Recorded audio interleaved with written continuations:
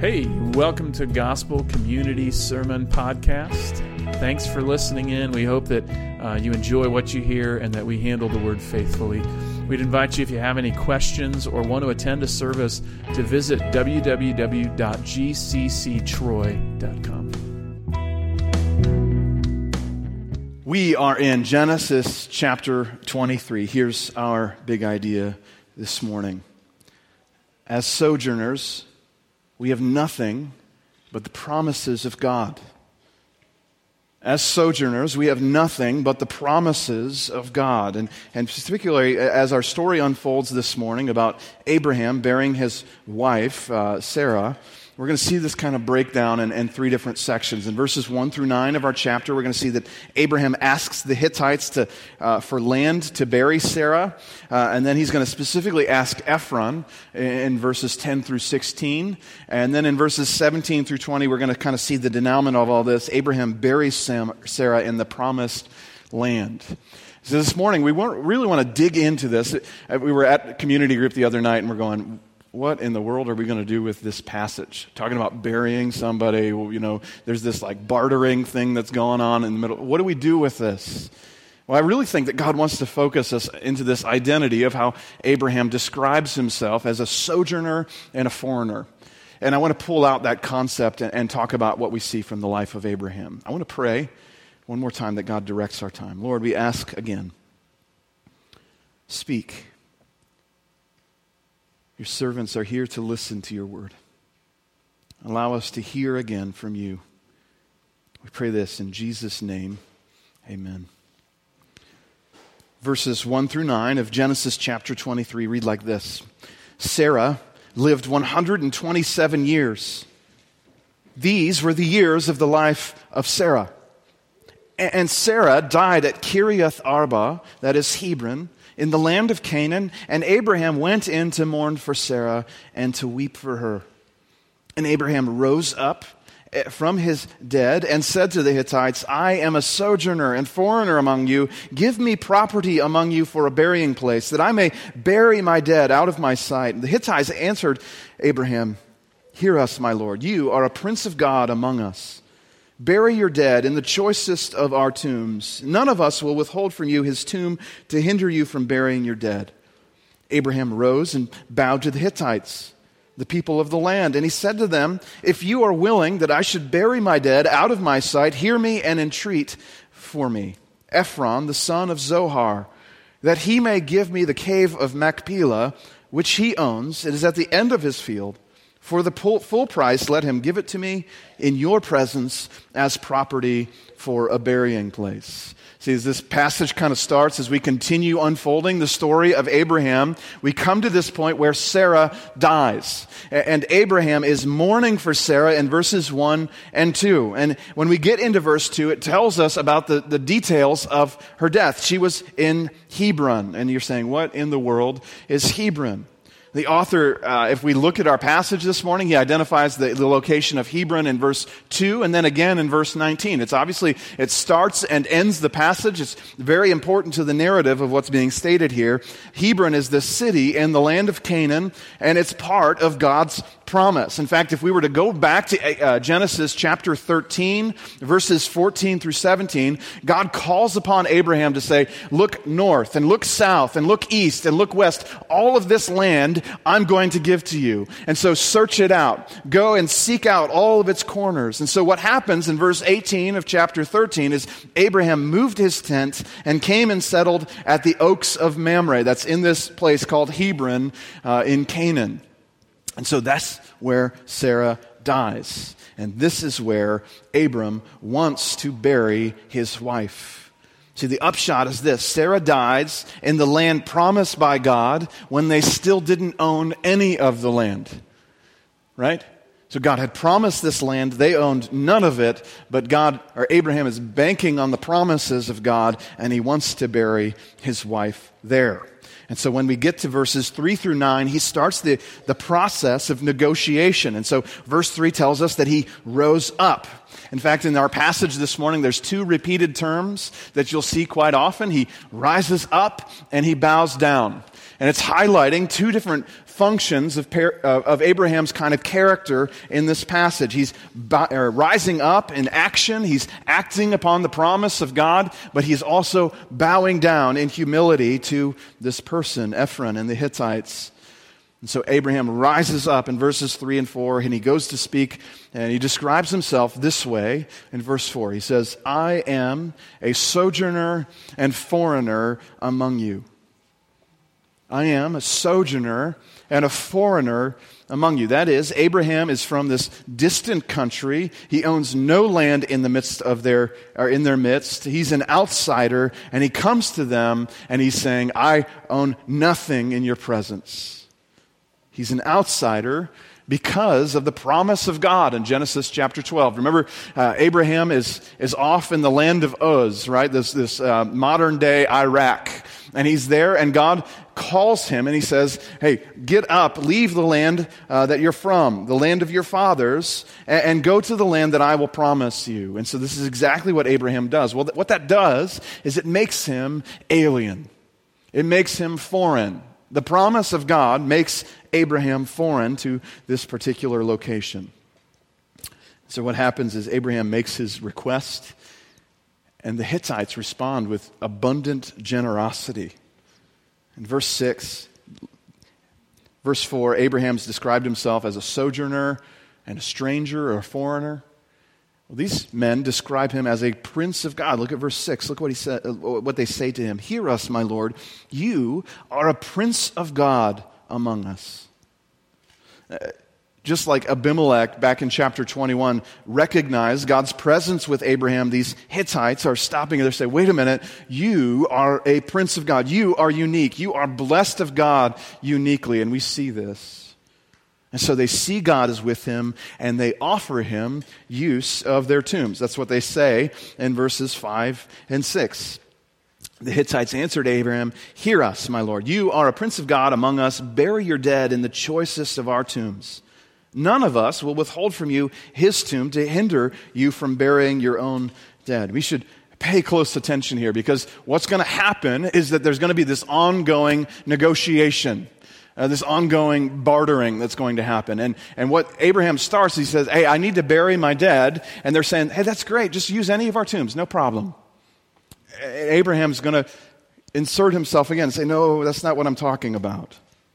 See, Abraham clarifies his request in verses 7 through 9. And specifically, as we get to verse 9, we see the conditions. He wants to pay the full price. They're offering him free usage of their tombs, but he wants to pay for a tomb outright. He wants to purchase it. Secondly, he wants this to be done in their presence.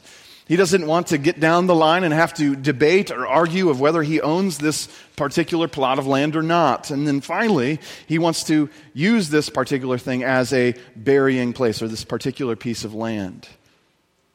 It's important that we just stop. We just think about, what in the world is Abraham doing? Why does Abraham want this plot of land? I mean, he seems pretty specific, right? He's talking about this individual person, Ephron, who owns this particular field and this particular location. Unavoidably, we have to assume that it's because God had promised him this land. And Abraham is acting upon that promise. Abraham is buying this land as burial ground for Sarah because he believes God will give him and his sons, his descendants, this particular plot of land. Why wasn't it okay for Abraham to use another person's burial plot? Why doesn't Abraham just kind of shove I'm being crass, but shove the old lady into a tomb somewhere, right? Why doesn't he do that? Why does he have to own this plot of land? Well, he wants to be in control of this situation. Imagine if he uses this other lady or this other person's burial plot, and he buries his wife in that plot. He has no control over what happens with his deceased wife. And so he has to have ownership so that he can have control, so that he can act upon the promises of God. See, all of this morning is a reminder that our mourning is otherworldly. Our mourning, the way we as Christians mourn, is different. Have you ever noticed that particularly Christian graves are supposed to either face east or south? This is in keeping with the promise of the resurrection. Particularly, it comes from a passage in Matthew that talks about how the return of Jesus will come from the east to the west, like lightning goes from the east to the west. It'll be universally visible. And Christians then bury their dead facing a particular direction in hope of resurrection. That's the point. We believe in resurrection. We see death through the lens of our faith in Jesus. That is, that as he was raised, we hope we also will be raised in Christ. And so the burial of Sarah puts Abraham's faith in God's promise on full display. You know, a grave in the other areas that Abraham's lived in, whether it be Egypt or Gerar or Uz or whatever else it might be, isn't acting upon God's promises in the same way. A few months ago, actually it was probably years ago now, I was out and about. I was at a restaurant working, and this gentleman came up and started to talk to me, and he said, he and I would interact quite often, but he said this, he said, my wife passed away last week. Or my wife left me last week. That's what it was, excuse me. My wife left me last week, but it's okay. I'm victorious in Christ. My heart broke for that individual. Yes, we are triumphant over sin and death in Christ, but there's still room for mourning amidst Christian faith. There's still room for us to exhibit rich faithfulness in Christ and be saddened by loss. Christian triumphalism isn't in keeping with the calls of the Psalms or even in keeping with what is described here in Genesis 23. Abraham feels real pain, real loss, just like we feel real pain and real loss. See, there's something about the promise of God that helps us see beyond the hurt and the heartache of this present world. There's something about a God who has entered into suffering with us in the person of Christ that allows us to see suffering for what it is. I think the theologian Gerhardus Voss brings this out in rich relief. And so there's a slide here this morning. In such trials, there can be no comfort for us so long as we stand outside weeping. If only we will take the courage to fix our gaze deliberately upon the stern countenance of grief and enter unafraid into the darkest recesses of our trouble, we shall find the terror gone because the Lord has been there before us, and coming out again has left the place transfigured, making of it by the grace of his resurrection a house of life, the very gate of heaven. See, anytime we suffer, we know that suffering has purpose, and that purpose leads us, as almost by the nose, to resurrection. It solidifies our faith in the promise by exercising the muscle of our belief. And the truth is this morning that what God invites Abraham to is an exercise of faith that has entanglements in this world. And so this next section, what Abraham's going to do is he's going to carry this desire of faith into a particular interaction with these Hittite people. So look with me at verses 10 through 16. Now Ephron was sitting among the Hittites, and Ephron the Hittite answered Abraham in the hearing of the Hittites, of all who went in at the gate of his city. No, my lord, hear me. I give you the field, and I give you the cave that is in it. In the sight of the sons of my people, I give it to you. Bury your dead. Then Abraham bowed down before the people of the land, and he said to Ephron in the hearing of the people of the land, but if you will, hear me. I give you the price of the field. Accept it from me, that I may bury my dead there. And Ephron answered Abraham, my lord, listen to me. A piece of land worth 400 shekels of silver? What is that between you and me? Bury your dead. Abraham listened to Ephron, and Abraham weighed out for Ephron the silver that he had named in the hearing of the Hittites, 400 shekels of silver, according to the weights current among the merchants. What's going on here? Let me ask you something. Do you enjoy a good flea market? Right? You ever go and you find a vendor and you want to haggle over some piece of junk that exists at the flea market, right? And you start to barter with them and try to talk them down. Well, that's actually the exact opposite of what's happening here. Because what Abraham is trying to do is he's not trying to talk down Ephron in price. He's trying to actually talk Ephron into allowing him to purchase the land rather than taking it for free. See, what happens in verse 11 is Ephron offers the land for free, right? Look at verse 11 with me. He says, "No, my lord, hear me. I give you this field, and I give you the cave that is in it, in the sights of the sons of my people, and I give it to you. Bury your own dead." Hey, Ephron's saying, "No, Abraham, just take it. I don't. It's just a piece of land. Just take it." And Abraham responds. Abraham's kind of getting annoying almost, right? He offers to pay Ephron in verses 12 through 13. Once again, there he is bowing, and there he is calling Ephron to hear him in verses 12, and then in verse 13. But when he gets to his answer in verse 13, Abraham objects. He says, "I give the price of the field. I'm going to pay for this." You ever go to lunch with someone and the check comes and the waitress kind of lays it down in the middle of the table and you both reach for it at the same time and you have this tug of war on this piece of paper? Or maybe you're like me and you say, "Oh, you can pay for it. That's fine." It gets awkward, doesn't it? Well, here, Abram and Ephron are working on this. Who's going to pay what and how does this work? And it gets kind of awkward. And finally, in verses 14 through 16, Ephron names his price, and Abraham pays up. Ephron names his price, 400 shekels. We have no idea what that translates to. I'm sure there's somebody out there that wants to speculate on it, but I mean, this is generations ago, culture's difference. We really don't know what that meant. And so Ephron kind of had Abraham over a barrel in terms of negotiations, didn't he? Abraham's demands were pretty specific. He wanted this particular plot of land. He needed it within the next few days because his wife was already dead. His means were obvious to the community, so he had all of the wealth and resources that he needed. And so Abraham's not negotiating. Abraham's just trying to act on his faith. And so he unflinchingly pays what Ephron asks.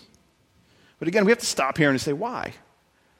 Why doesn't Abraham try to barter a little bit? Why does Abraham demand that he buy this field?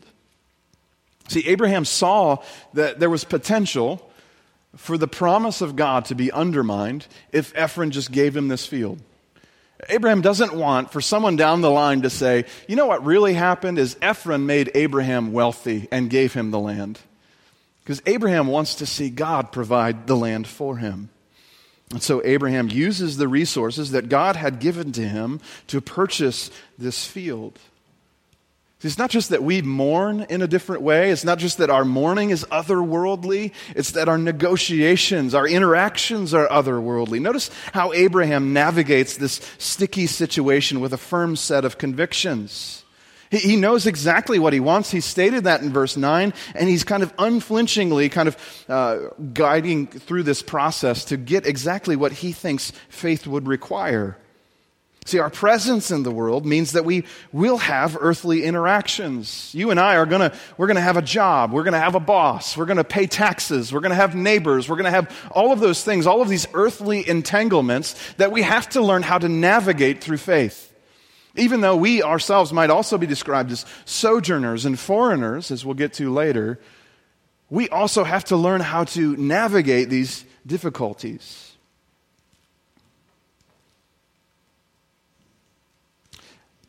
Our presence in the world means that we will have earthly interactions, and those interactions show the true nature of our trust.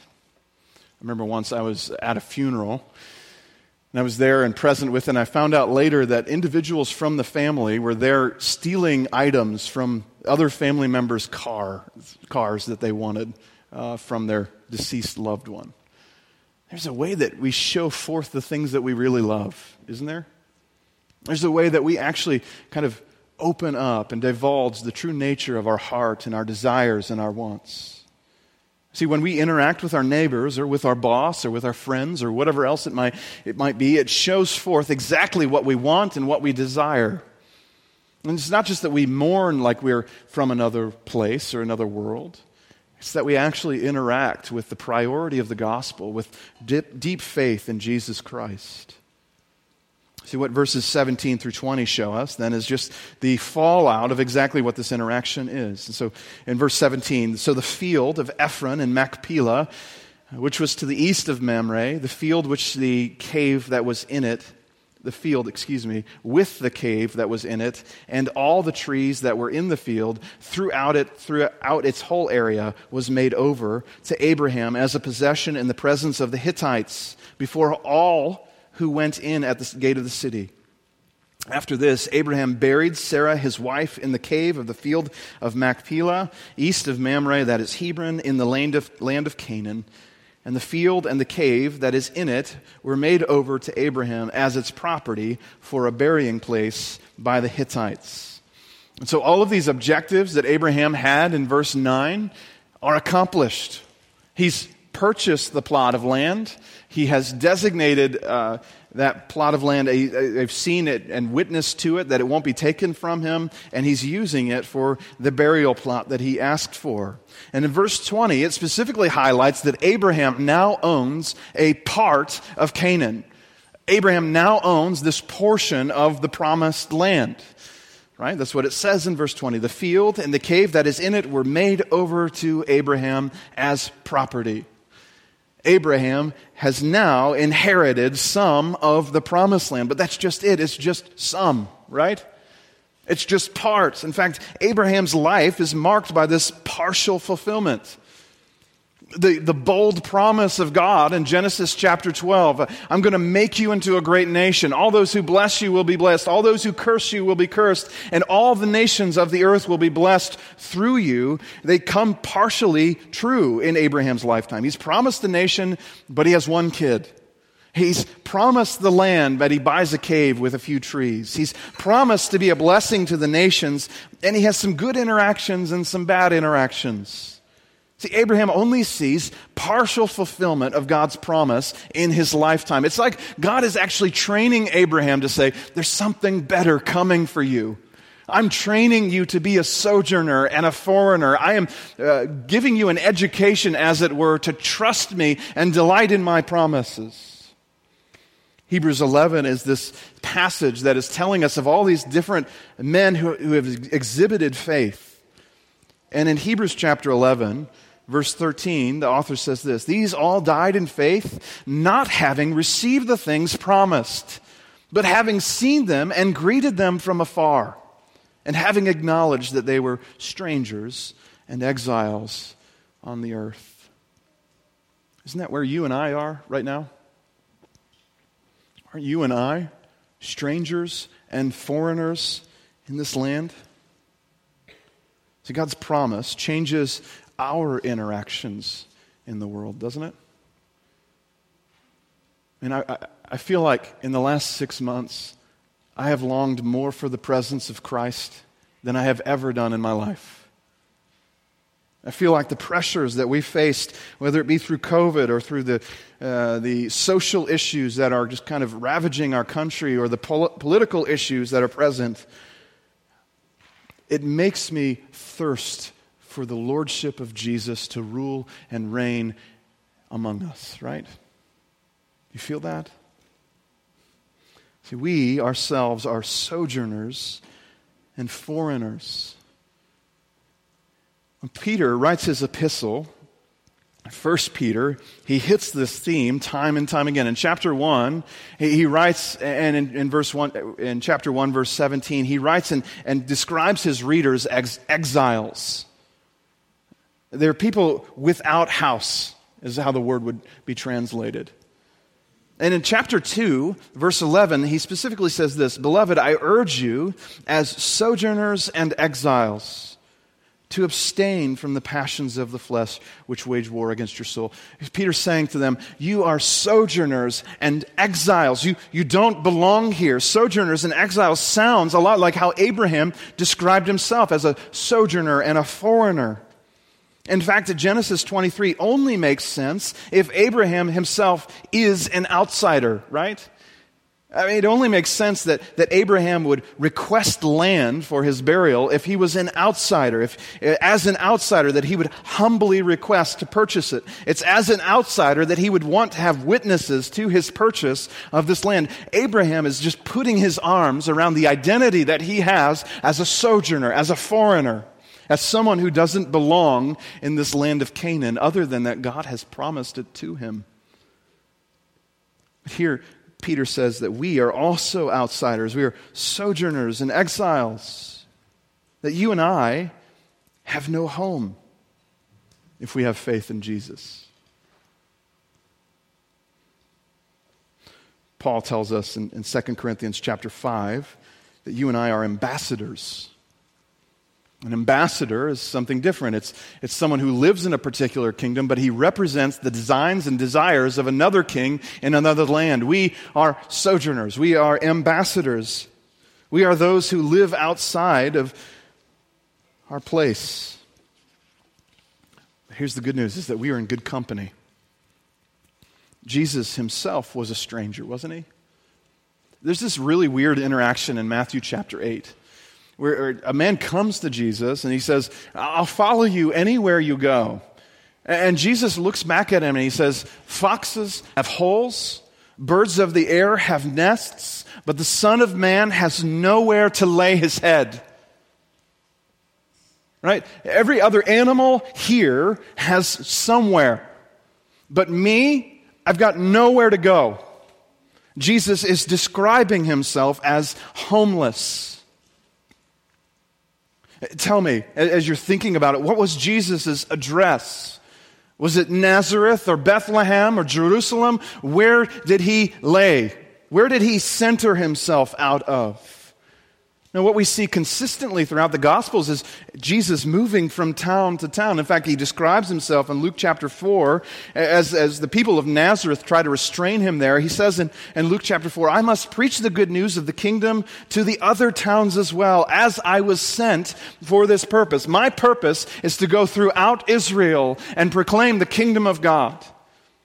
My purpose is not to localize myself, to settle down and establish roots. My purpose is to be an exile, sojourner.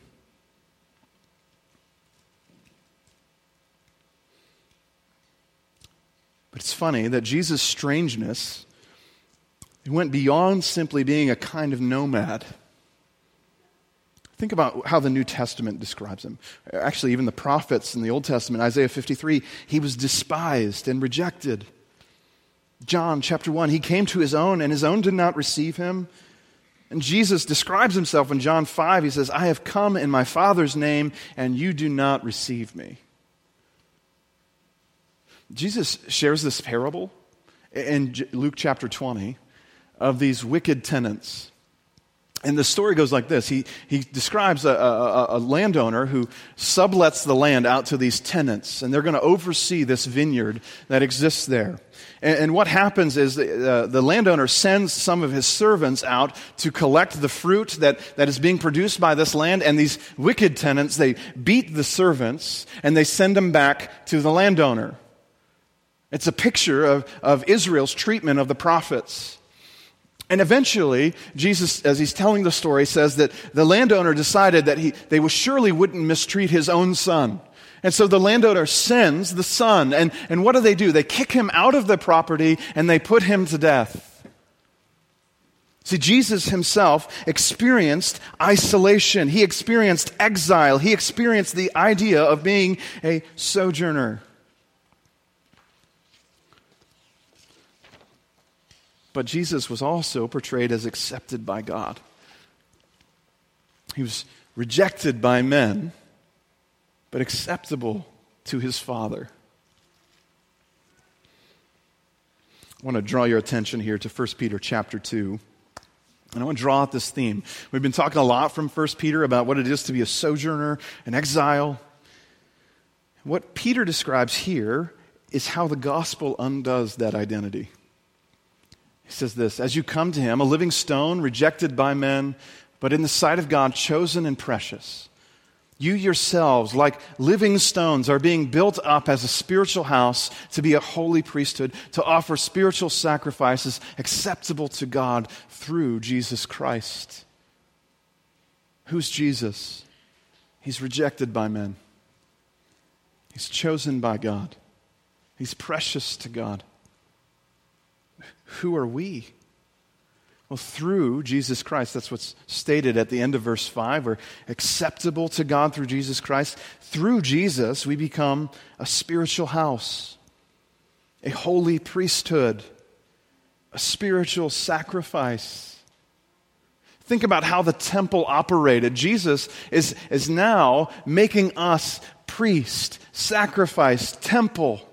All of those things summed up in the gospel, so that now you and I, who are aliens and foreigners, have been brought together into something that is stacked up in such a way that it pleases God, that we ourselves would be the spiritual sacrifice that honors Jesus Christ.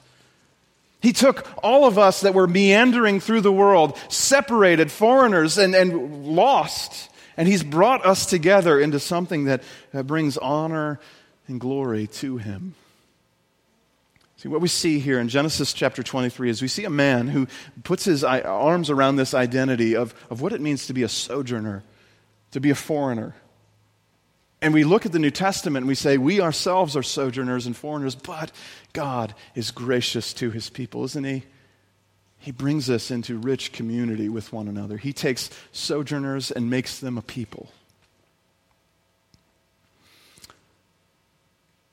So we should be those who live according to this other world priority, shouldn't we? We should be those who identify as sojourners and exiles and who live in accordance with that. I want to do something different this morning that we don't typically do. As we talk about application, I want to talk about politics. That makes my stomach churn even just thinking about saying that. I don't like to speak on politics, and admittedly, I really don't pay much attention to politics.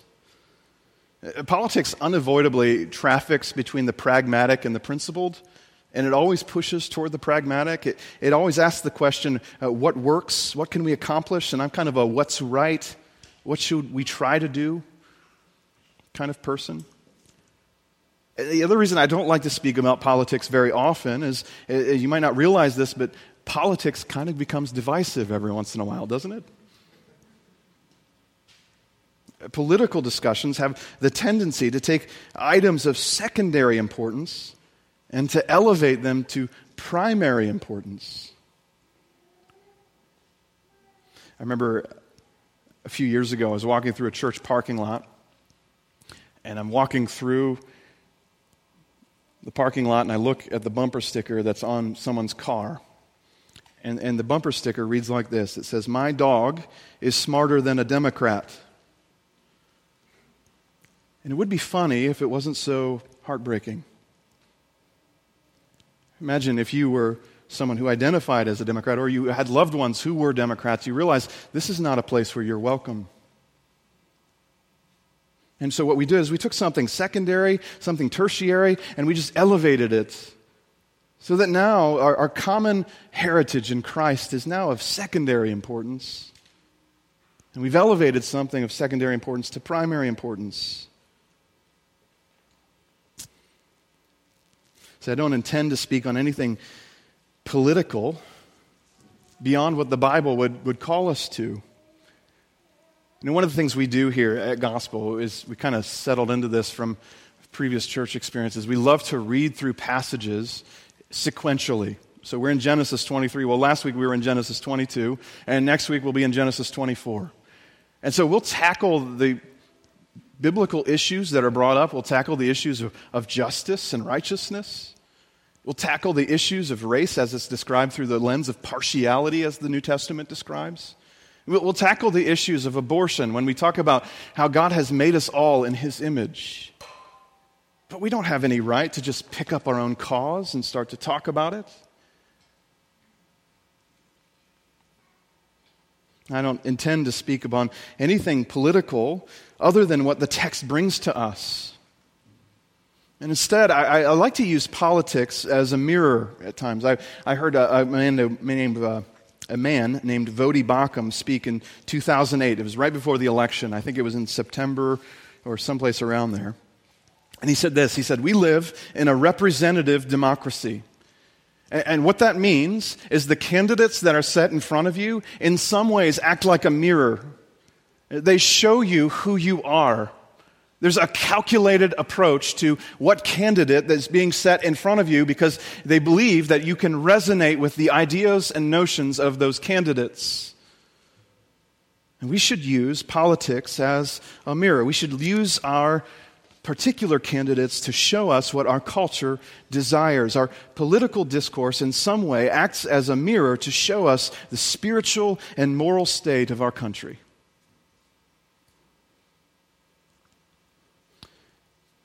See, the recognition is this morning that you and I, if we are in Christ, we have what a friend of mine recently called dual citizenship.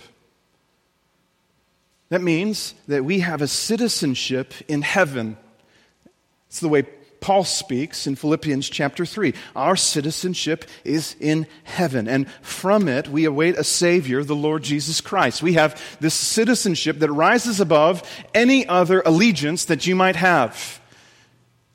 The citizenship that we have in heaven lies above your participation in a political party. The citizenship that we have rises above your participation in the Elks Club or whatever else thing you do. And so we have this citizenship that is in heaven, but we don't get to just kind of check out from the political process here. We also have a citizenship to this country, the United States of America, and that citizenship gives us opportunity for the proper expression of our heavenly citizenship. Does that make sense? That you and I live out our faith in the polling box. That we prayerfully consider and pore over exactly who we're going to check in the upcoming election. See, Christian faith does not abdicate your political responsibility. Instead, it means approaching your political entanglements with an otherworldly hope in Jesus Christ. It means laying aside my potential ideas and understandings and saying, the gospel comes first. Mark Dever said it this way. I was listening to a podcast this week, and I love this. He said, give your political candidate your vote, but give Jesus your heart. And sometimes I'm afraid that we as Christians get that backwards. Well, maybe not backwards, but we get it all mixed up, don't we? We think about our political candidates as saviors and messiahs when there is one ruler of this world. There is one Savior who will put an end to all injustice. There is one Christ who atones for your wrongs. And if I could, I would just like to plead with you. And as we watch the melee that happened Tuesday night, that we would put our hope in the one who controls all things. And like Abraham, we would bank upon the promises of God rather than banking upon the half-hearted promises of some political candidate. And if you would, for a few minutes, I just want to guide us in the process of just assessing the state of our heart amidst the politically caustic world that we live in right now. Can't we just acknowledge that? I watched the debates Tuesday for 5 minutes. I couldn't take any more.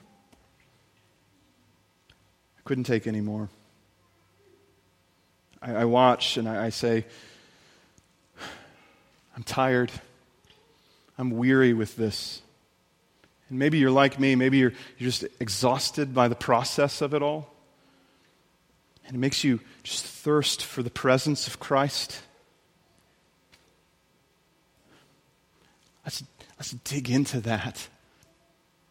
Let's take this moment of political exhaustion and say, Jesus, we need you here. We need you to rule and reign in justice. We need you to bring about righteousness on the earth. We need you right here.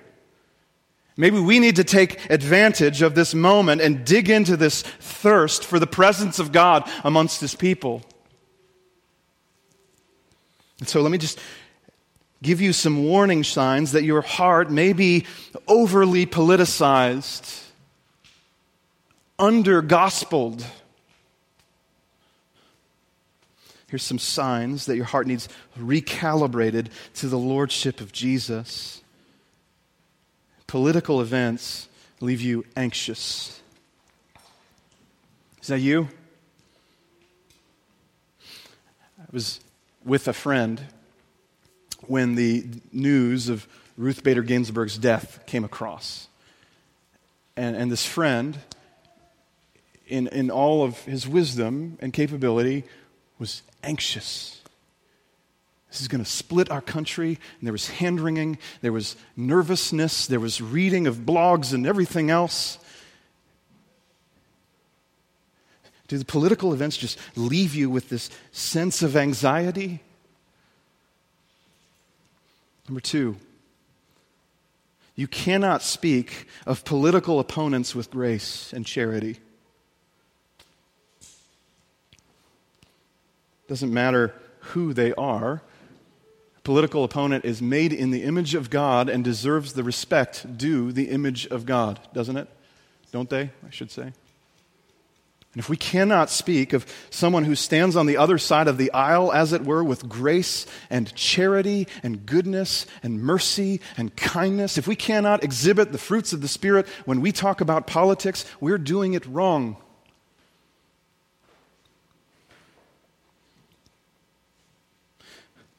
Third, you are incapable of adequately critiquing a political party or a political stance.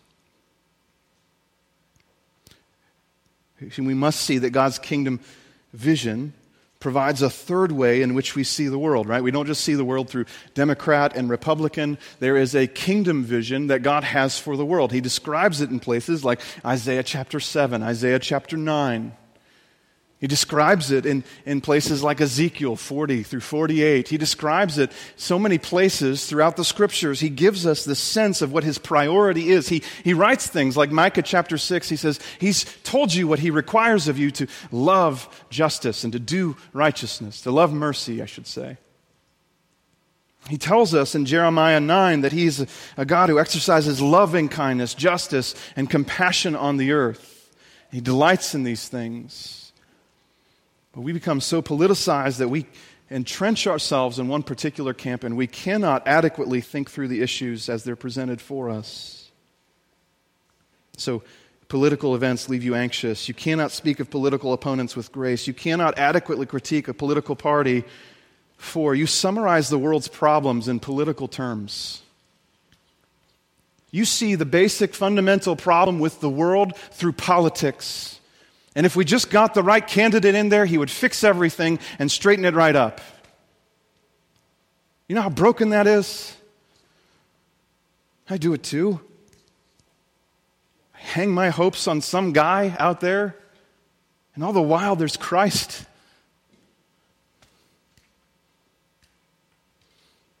You look to political candidates to usher in a new era of blessing. You look to some individual candidate that when they finally take office, they will do everything that we need done. In general, I found that political figures promise way more than they are capable of producing. You ever sense that? I remember once hearing a speaker. It was after the W. Bush years. And he said, evangelicals just got their guy for 8 years. And what's changed? I mean, it was a pertinent question. We just got our guy for 8 years. What's changed? See, we tend to speak of these political figures as messiahs. When so-and-so gets into office, everything's going to change. It's just like God speaking through the prophets in the Old Testament. Time and time again, as I've been reading through Isaiah and Jeremiah and Ezekiel, God is critiquing Israel for hanging their hopes on Egypt or hanging their hopes on Tyre or hanging their hopes on some other political kingdom when all the while they had God in their midst. See, what you and I might need right now in the midst of all of this politicization is we need a recalibration of our heart away from the political mindedness and toward the trust in the God's purpose. You know, one of the things that might be best for America is for America to lose some of its freedoms. Let me pause and think that I'm saying this correctly because I don't want to get in trouble. It's been a saying amongst the church for years that the blood of the martyrs is the seed of the church. If we desire for the church to grow, if we desire to grow in our faithfulness, maybe we should welcome some level of persecution and difficulty. That was not in my notes. I need to abandon this line of thought right now before I get myself in trouble. See, we need to recalibrate our politically minded heart. How do we do that? We consider the promises of God like Abraham. We need to recalibrate our politically minded heart to the promises of God that He has made toward us, that He promises us eternity in His presence. He promises us a 1,000-year reign where He would rule and reign over His people, where He would bring about justice and righteousness, that after His resurrection, that all of those that He has purchased with His own blood, He will collect together and He will be with His people for eternity. We need to bank upon that promise because it's the one that will come true.